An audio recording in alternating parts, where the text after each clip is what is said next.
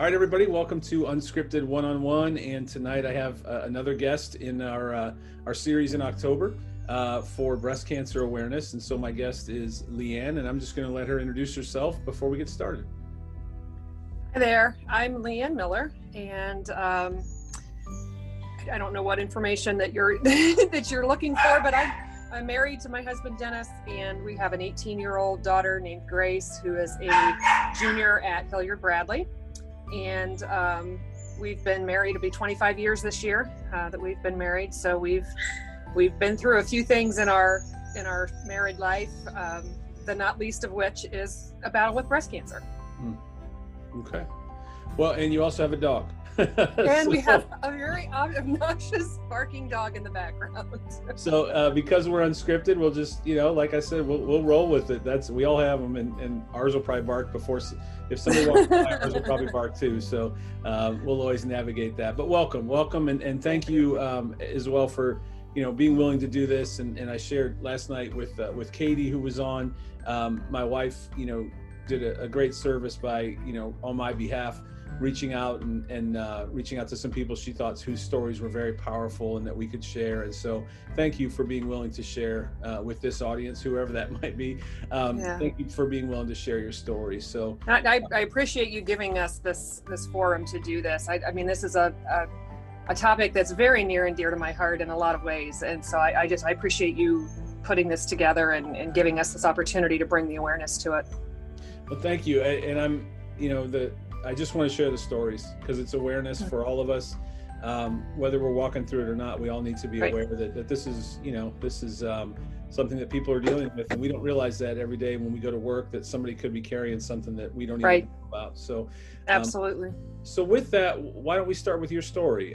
Start with wherever you want to pick that up, whether it's early on or current or whatever you feel comfortable with. Can we just start with your story there and we'll go? Sure. Absolutely. Well, I think for me, it all it started many years ago. My mom was diagnosed for the first time with breast cancer in 1995. We were in the midst of planning a wedding and doing those things, and my mom's sister had been diagnosed in the mid 70s, so it had been a long time. But mom had followed and done what she needed to do, and but she was able to catch it early and had a lumpectomy done and some radiation done and was good to go. And she found a fabulous doctor down here in Columbus and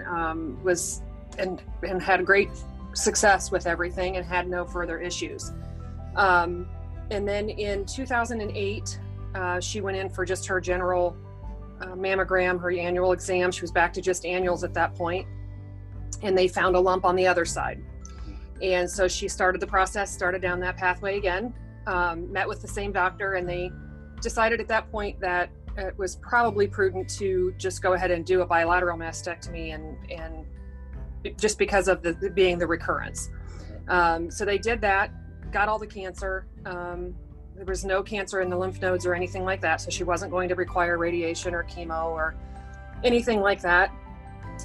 Surgery went really well, but she opted for a reconstruction with implants. And so they began that process soon after surgery. And her surgery was in December, and in the early part of January, she became very ill, and we discovered that she had an infection in the surgical site from the implants, and she turned septic. And unfortunately, she fought for 13 weeks and lost her battle to sepsis. And so at that point, in the midst of that, I had started treating and started going in for more regular exams just because of the history. And I had my first mammogram when I was 28 years old, just because I had very dense breast tissue, and the doctors felt like it was prudent to start the exams early. So I had been going and having mammograms done occasionally, and after mom's second diagnosis, I thought, I really probably need to get myself set with somebody that focuses more on this rather than just using my OBGYN. So I had just started working for OSU Medical Center in May of that year, Mom's second diagnosis came in November. And so I got in touch with the breast center, the Stephanie Spielman Breast Center, and just kind of told them my story. I talked to my OBGYN, she put a referral in for me. And I started treating with the high-risk breast clinic at the Stephanie Spielman Center. And so they started right away they were doing a mammogram every year, and then every 6 months, I was going in every 6 months. So once they would do a mammogram, then the next time they would do an ultrasound. And they said we probably needed to do an MRI. So we started with that. Because they saw a spot then, so they did an MRI. Turned out to be nothing. So she said, well, let's just continue to treat. So I just was going every 6 months, starting in 2008. In 2015, they found a spot again that they were concerned about. And so we decided to go in and do it. They did a biopsy, and it turned out to be, again, nothing. It was just a spot of tissue, and it wasn't anything to be concerned about. So that, that experience, the first biopsy experience, really was terrifying, because at that point, Mom, we'd already lost Mom. We weren't sure what was, and I was pretty confident that I don't know why, but I was pretty confident at some point in my life I probably would be facing it, just based on the history. And the other thing that kind of increased my chances, ironically, was the fact that I had never given birth. So our daughter's adopted, and I'd never had a pregnancy, and so unfortunately that kind of increases your risks along the way, because you don't get that hormone break in your lifetime. So, but I felt like I was in great hands. They did the biopsy. We got the results fairly quickly. It was nothing, and we were confident that we were in the clear again. So in 2017, my doctor had left the practice. I had started with a new doctor. I met with her, and she said, I don't really see anything going on, but she said, you haven't had an MRI for a year and a half since your last biopsy. I really think we need to do an MRI again. And just to be sure, they couldn't see anything with me in mammograms, and very little in ultrasound, because my tissue was so dense, which just increased the chances even more. So we were just being hyper vigilant with everything we could do. And so I put it off for several months. I thought, I just don't have the time to do it. It's expensive. You just kind of go through those motions of, it's not me. It's not going to happen to me. It's fine. And I finally, something just told me, let's just do this and get it out of the way. And then we'll be clear. So they did the MRI, and again, found a spot, this time on the left side. They had biopsied the right side the first time, found a spot on the left side. So they said, we're going to have to go in and do biopsy again. So at that point, I'm just thinking, this is nothing. This happened before. It's going to be the same thing on this side that it was on the other side. Really wasn't worried about it. I kind of went into it, as I do with a lot of things in life. We've been through enough struggles and trials that you just kind of have to face it head on and say, it is what it is. And we'll cross that. My mom, one of my mom's favorite phrases, we'll cross that bridge when we get to it. Right. and I lost a sister to leukemia in 2003. So that was another one of her, she used that phrase a lot too. So we had, so I went in for the biopsy. They ended up needing to do the biopsy in the MRI machine, because they couldn't get even to the spot through a normal biopsy process. So that process in and of itself was stressful. But I really walked out of there that day and I thought, I'm not worried about it. It's not going to be anything. It's going to be the same thing as every other time that I've had this done. And it just was becoming old hat to me at that point, because we had been through it. I'd been through it so many times. And so I had the biopsy done, I think, on a Monday, and it was Thanksgiving week. So the Wednesday before Thanksgiving, I was at work, and it was late in the day. I hadn't heard anything, and I thought, well, I'm just going to have to go through the weekend, and they'll call me on Monday. And I hadn't even really thought about it a whole lot, because I just, had put it out of my head. And the nurse called me while I was at work, and and she said, hey, I'm calling from Dr. Farr's office and just calling with your biopsy results. And I was like, oh, okay, great. And she sounds all perky. And she said, so unfortunately, I have to tell you, we did find cancer. And I was, it just hits you, Yeah.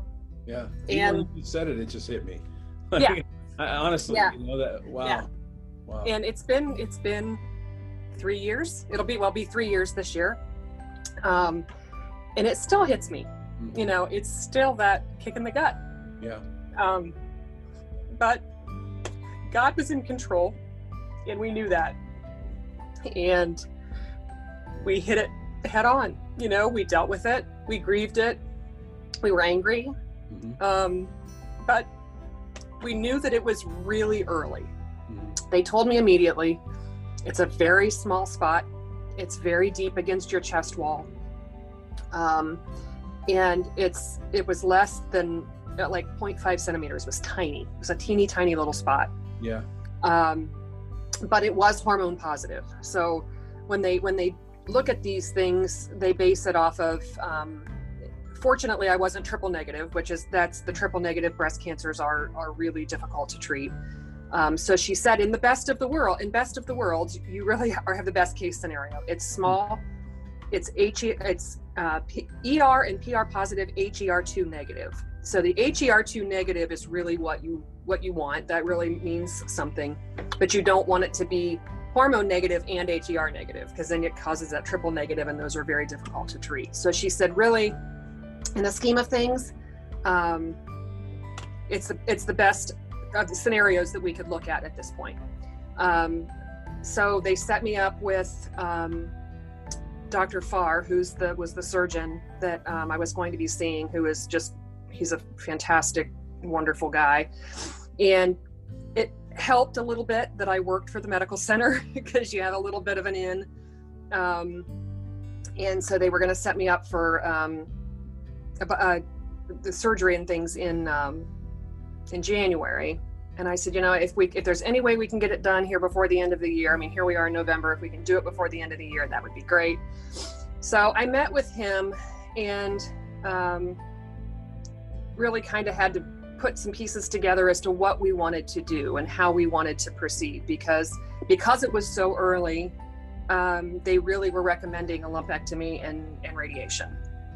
And when I met with him, Dennis and I had talked for years after we lost Mom that if anything ever came up, I was going to have a bilateral mastectomy. I tried to have a bilateral mastectomy after the first biopsy was clear as prophylactic measure, and they wouldn't approve it because I don't have the gene.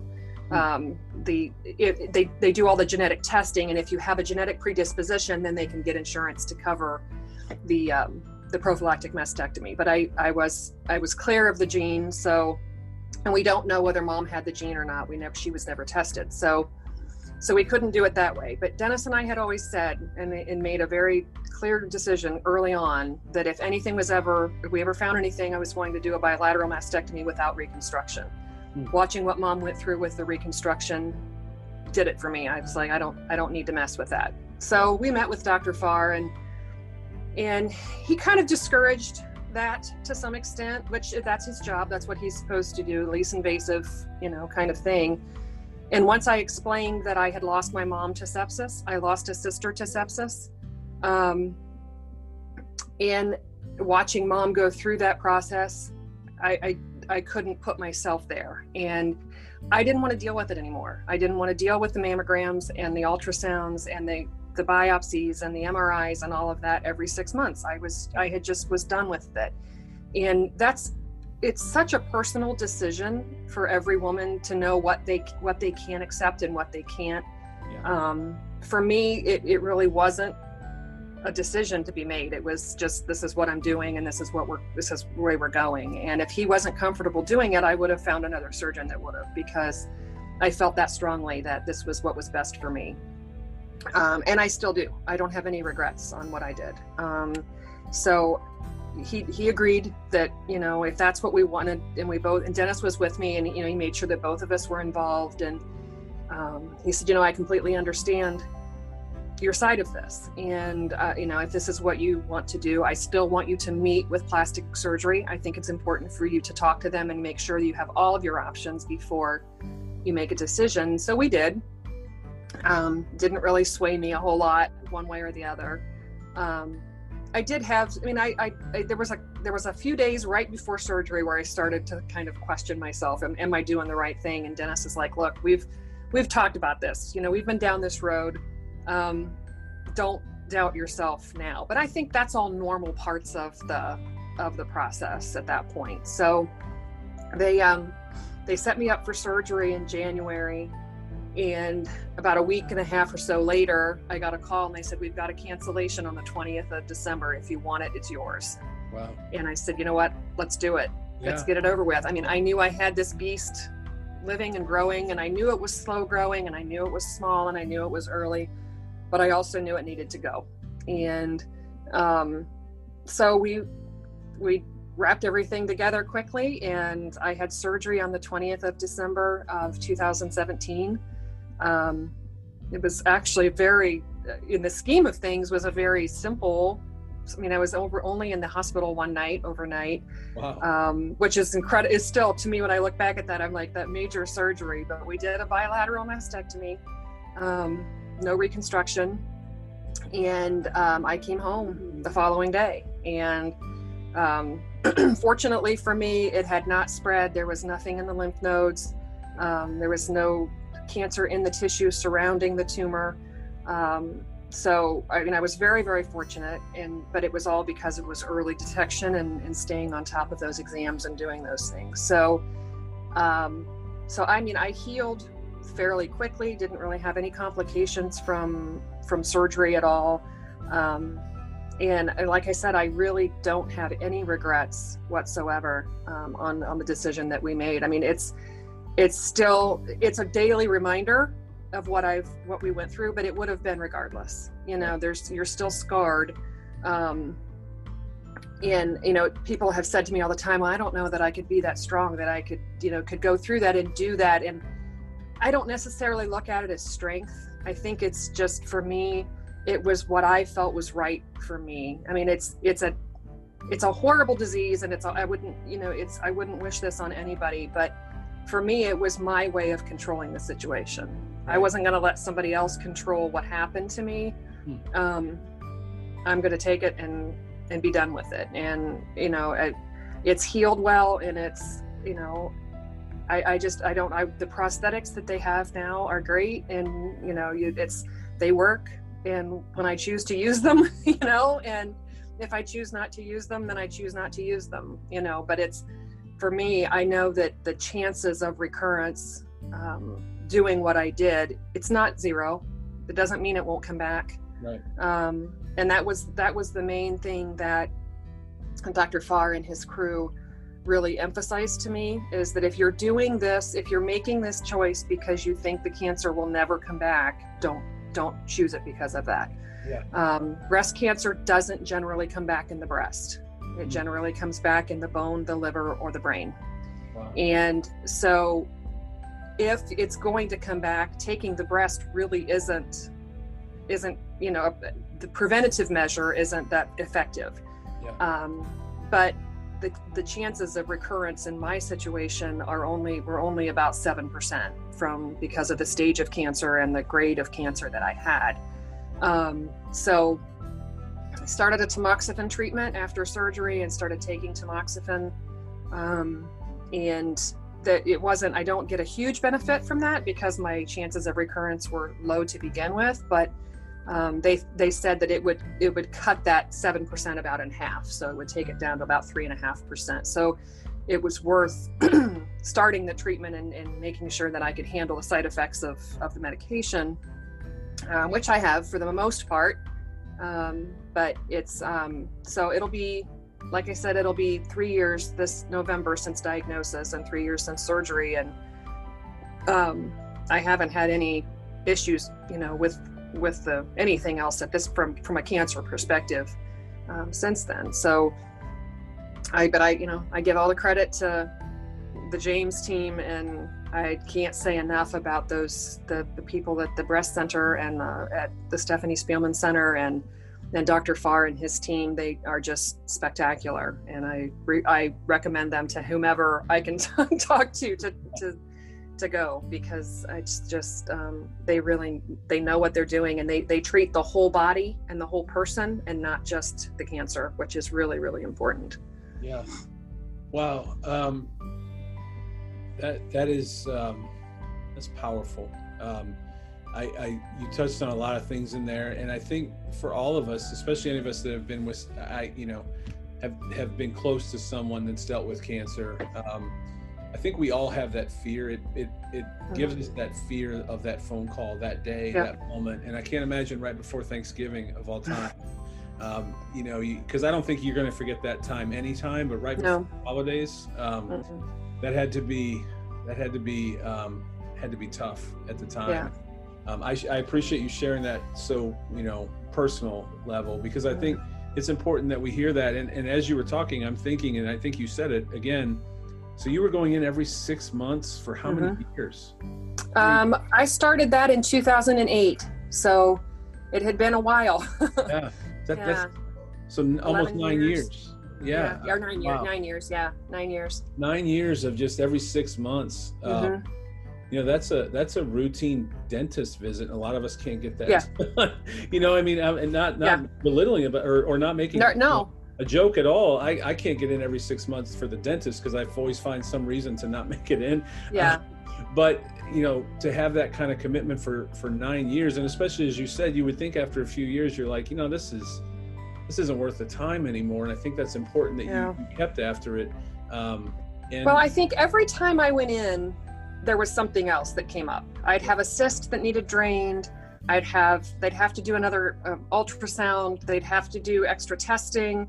Multiple times I would come home and think everything was fine, and then I'd get a call later and say, we found something else we need to have you come back and look at. So it was always there in the back of my mind, I think, every time I went, that if I didn't continue to go, that the next time maybe I may regret that. And I think that's kind of when they wanted me to do the MRI, and I put it off for several months, and I finally was like, you know what, I can't let myself go there, because I'll never forgive myself if I wait and don't do this, and then down the road we find something and we could have caught it sooner. And I think that's the most important thing that I think every woman has to. It's not a comfortable thing to do. It's not a pleasant thing to do. But I'm still working at my younger sister to get her to do it. But but I think it's just so incredibly important, that because when you can catch these things as early as we were able to catch mine, it's really not that big of a deal anymore. I mean, honestly, from years ago, it used to be a death sentence no matter when they caught it. And I think they've come so far with research and treatments, and that, not that it's not important and it's not significant, because it is, right. But it's a lot less significant when you can catch it at a grade 1, stage 1 point, and they can get rid of it, and it, you don't have that follow-up stuff to do. Yeah.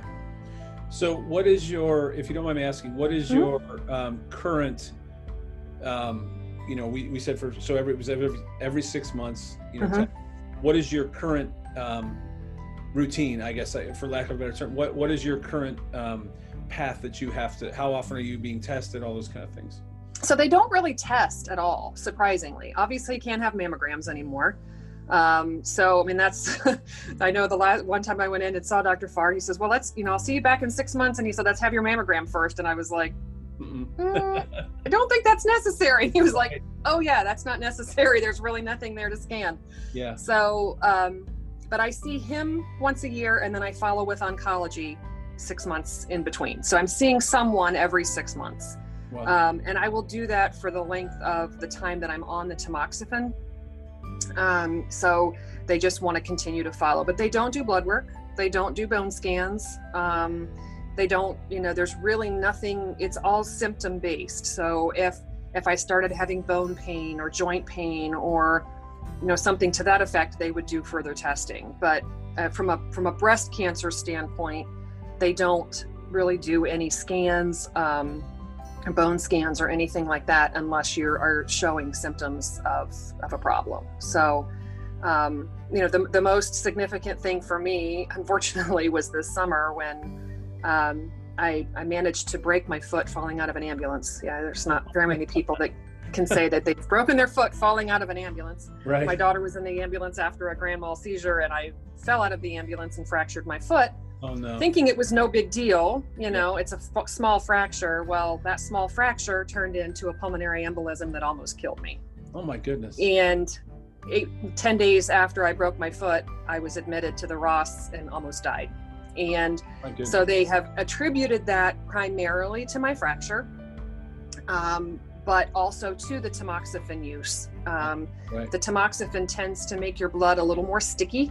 And that's kind of the nature of how it works. The cancer that I had grew and feeds off of hormones because it was a hormone-based cancer. So the tamoxifen acts as a hormone blocker, and it makes that blood not feasible for the cancer to grow.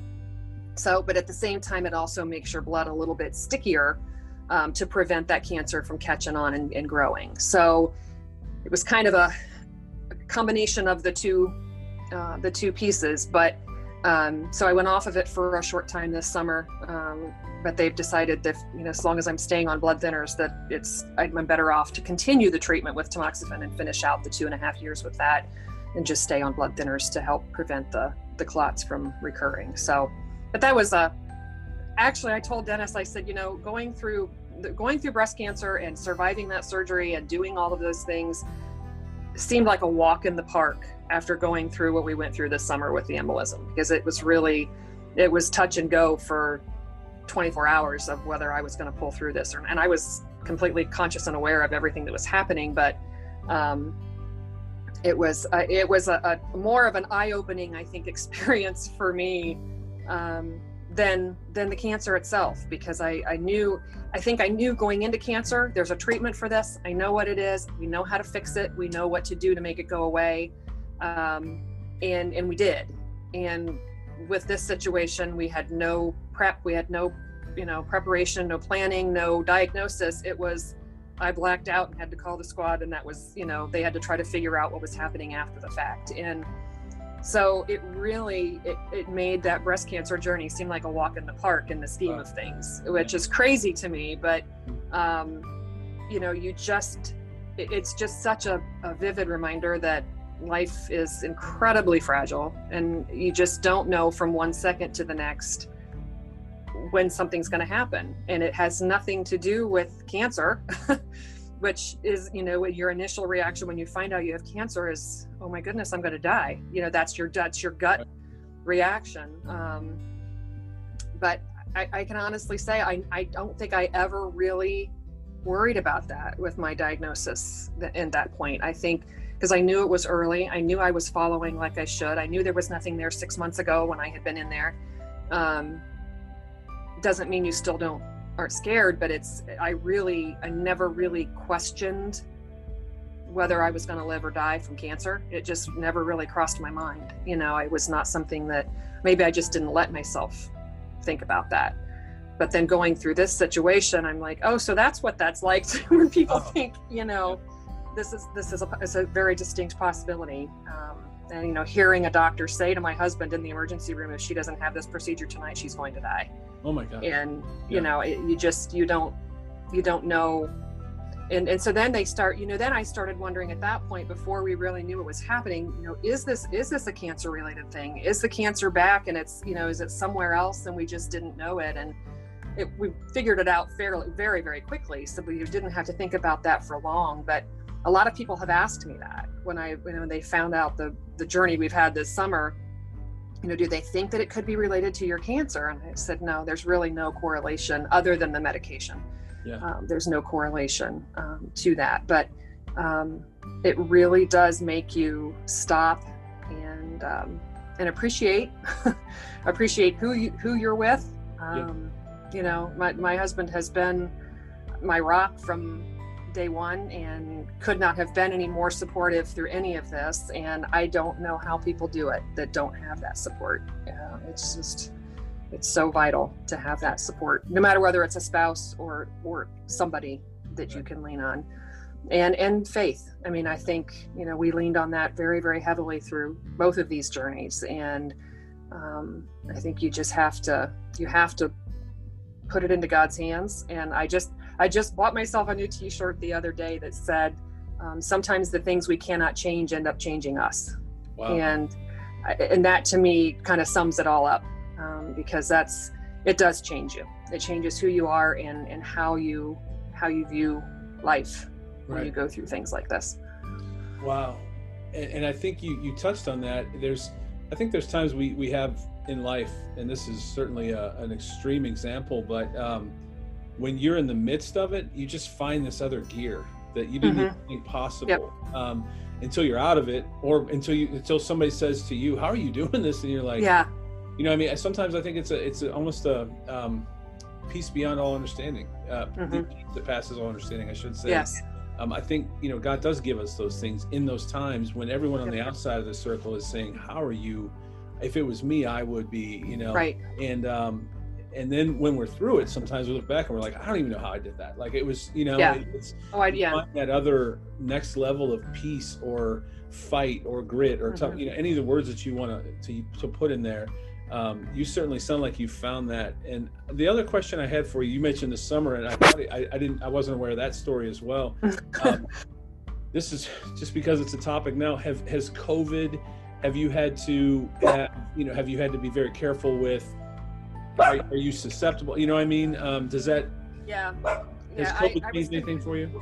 Yeah, I was obviously when you have, I had a significant number of blood clots in my lungs.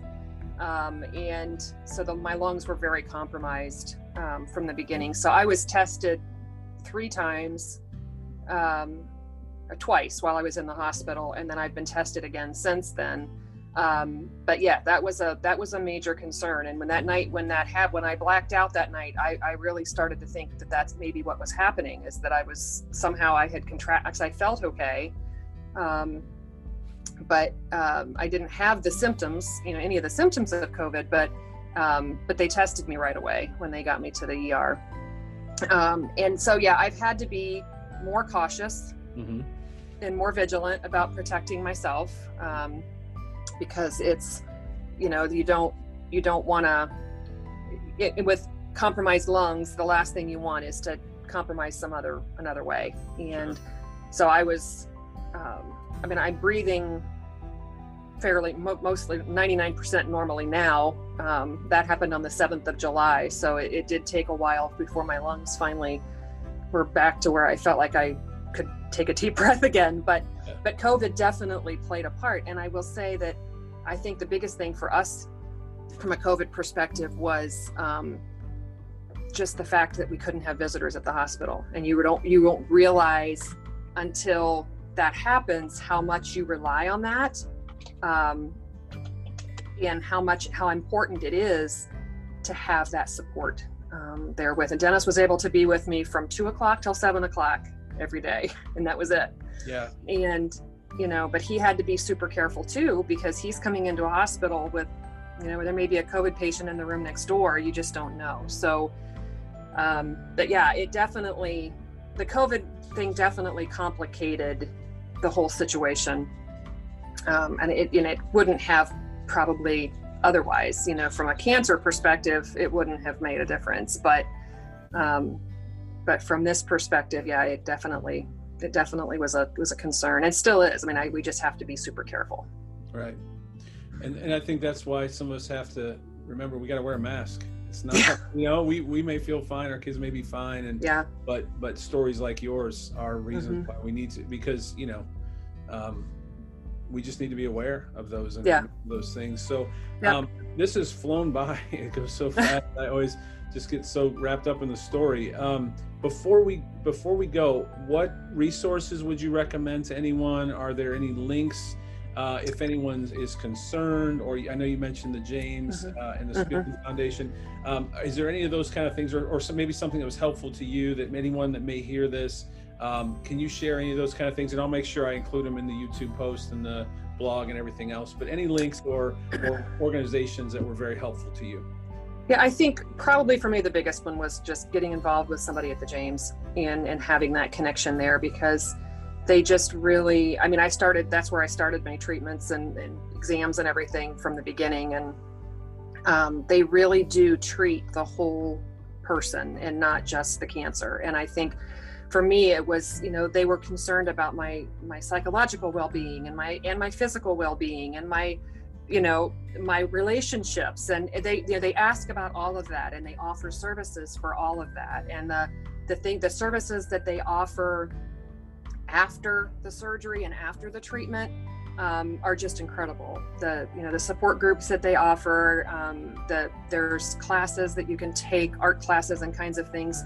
They offered 6 sessions of massage after surgery. I went through some physical therapy.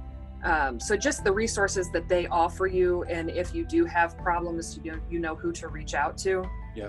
The other thing that I got involved in, not too long after, it was in the spring after my surgery in December, was at the Y.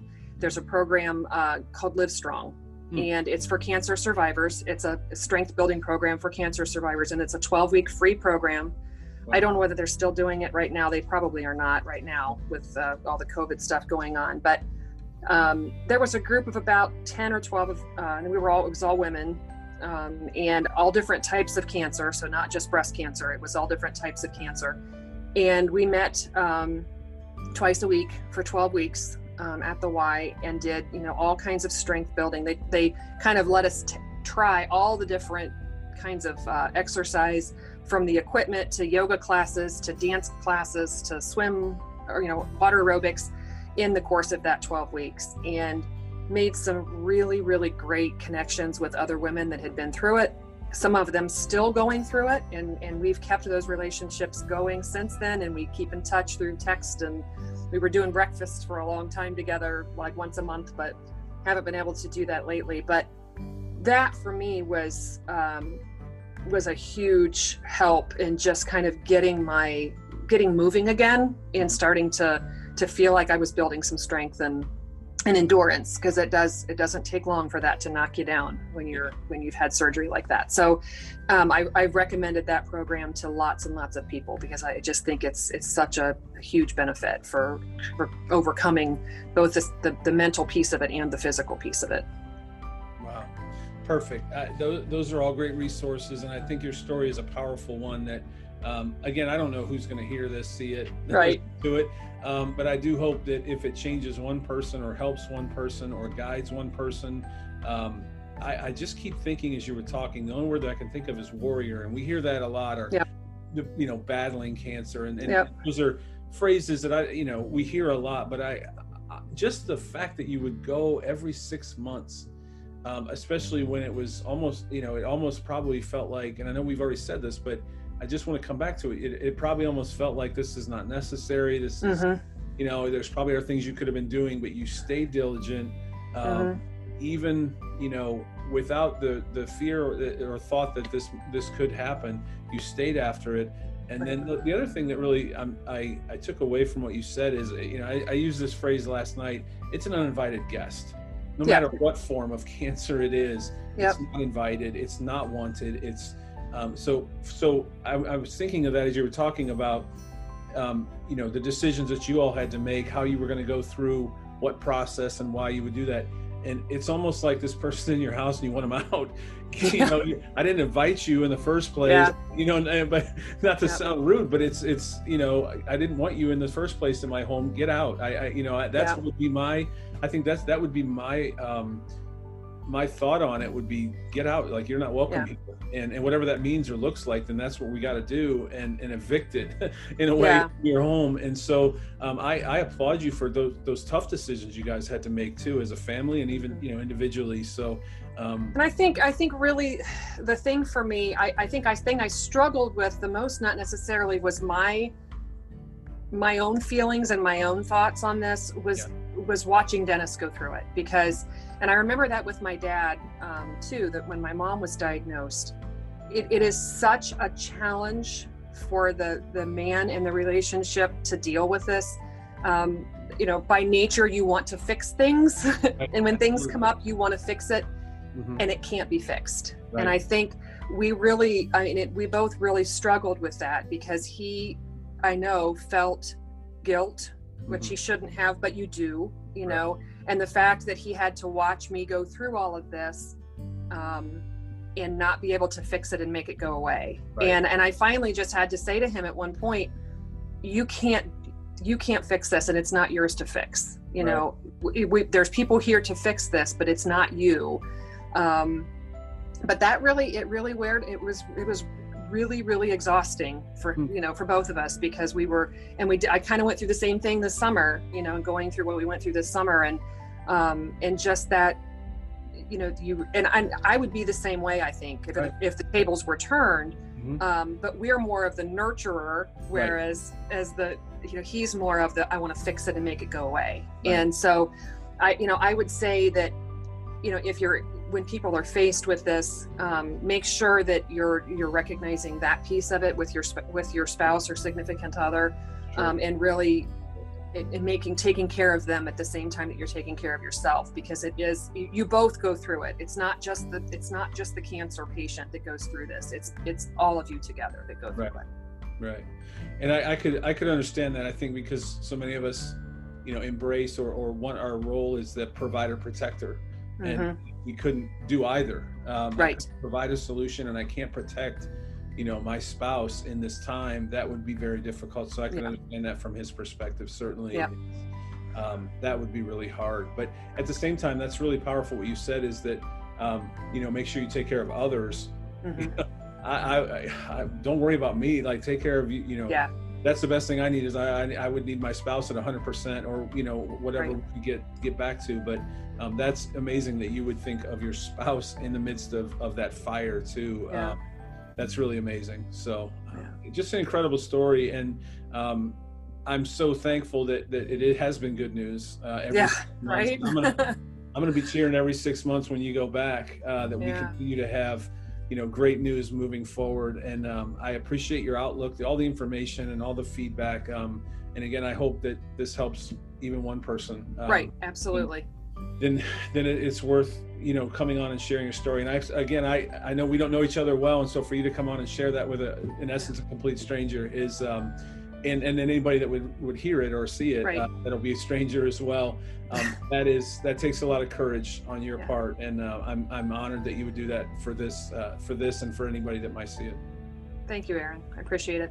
Absolutely. Well, you all will be in our prayers. I know Heather's close, and and so I'm sure she will continue to keep me updated on anything as well. But you know, God bless you. Thank you so much for coming on. Thank you for sharing your story, and thank you for being with us tonight. All right. Thanks, Aaron. Have a great evening. All right. You too. Bye-bye. Thanks. Bye-bye.